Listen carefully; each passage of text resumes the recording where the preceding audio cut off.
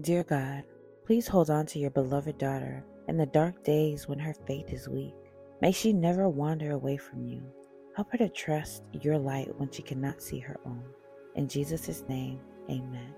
Then God said, "Let there be light," and there was light. Genesis 1 verses 3. Beloved daughter, I am the light of the world, and I want to light your world so that you can see me in everything. You are a star that can bring my light to others. I alone can warm your soul. When your world feels cold and dark, you can count on me to be your comfort. You will never feel lost when I am the one lighting your way. I see all that's hidden, even the darkest spaces, so you never have fear. I will always be there to light your way, even when you stumble. I will pick you up with my loving arms. Rest assured, my daughter, you will always be able to find your way back to my light. Love, your Heavenly Father. Light often seems to shine all the brighter in the midst of darkness. It is in the darkness that we can see the beauty of the stars.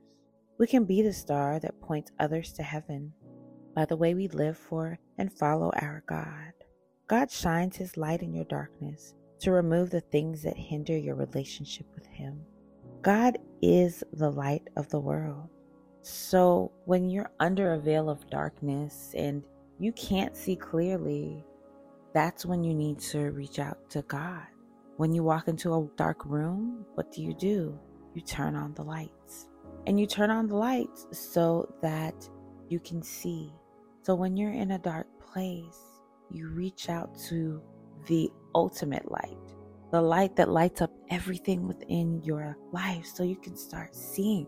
Because when we're veiled in darkness, we don't see clearly. We can't see what's right in front of us or next to us. We only look back and see what's behind us because we've already encountered it.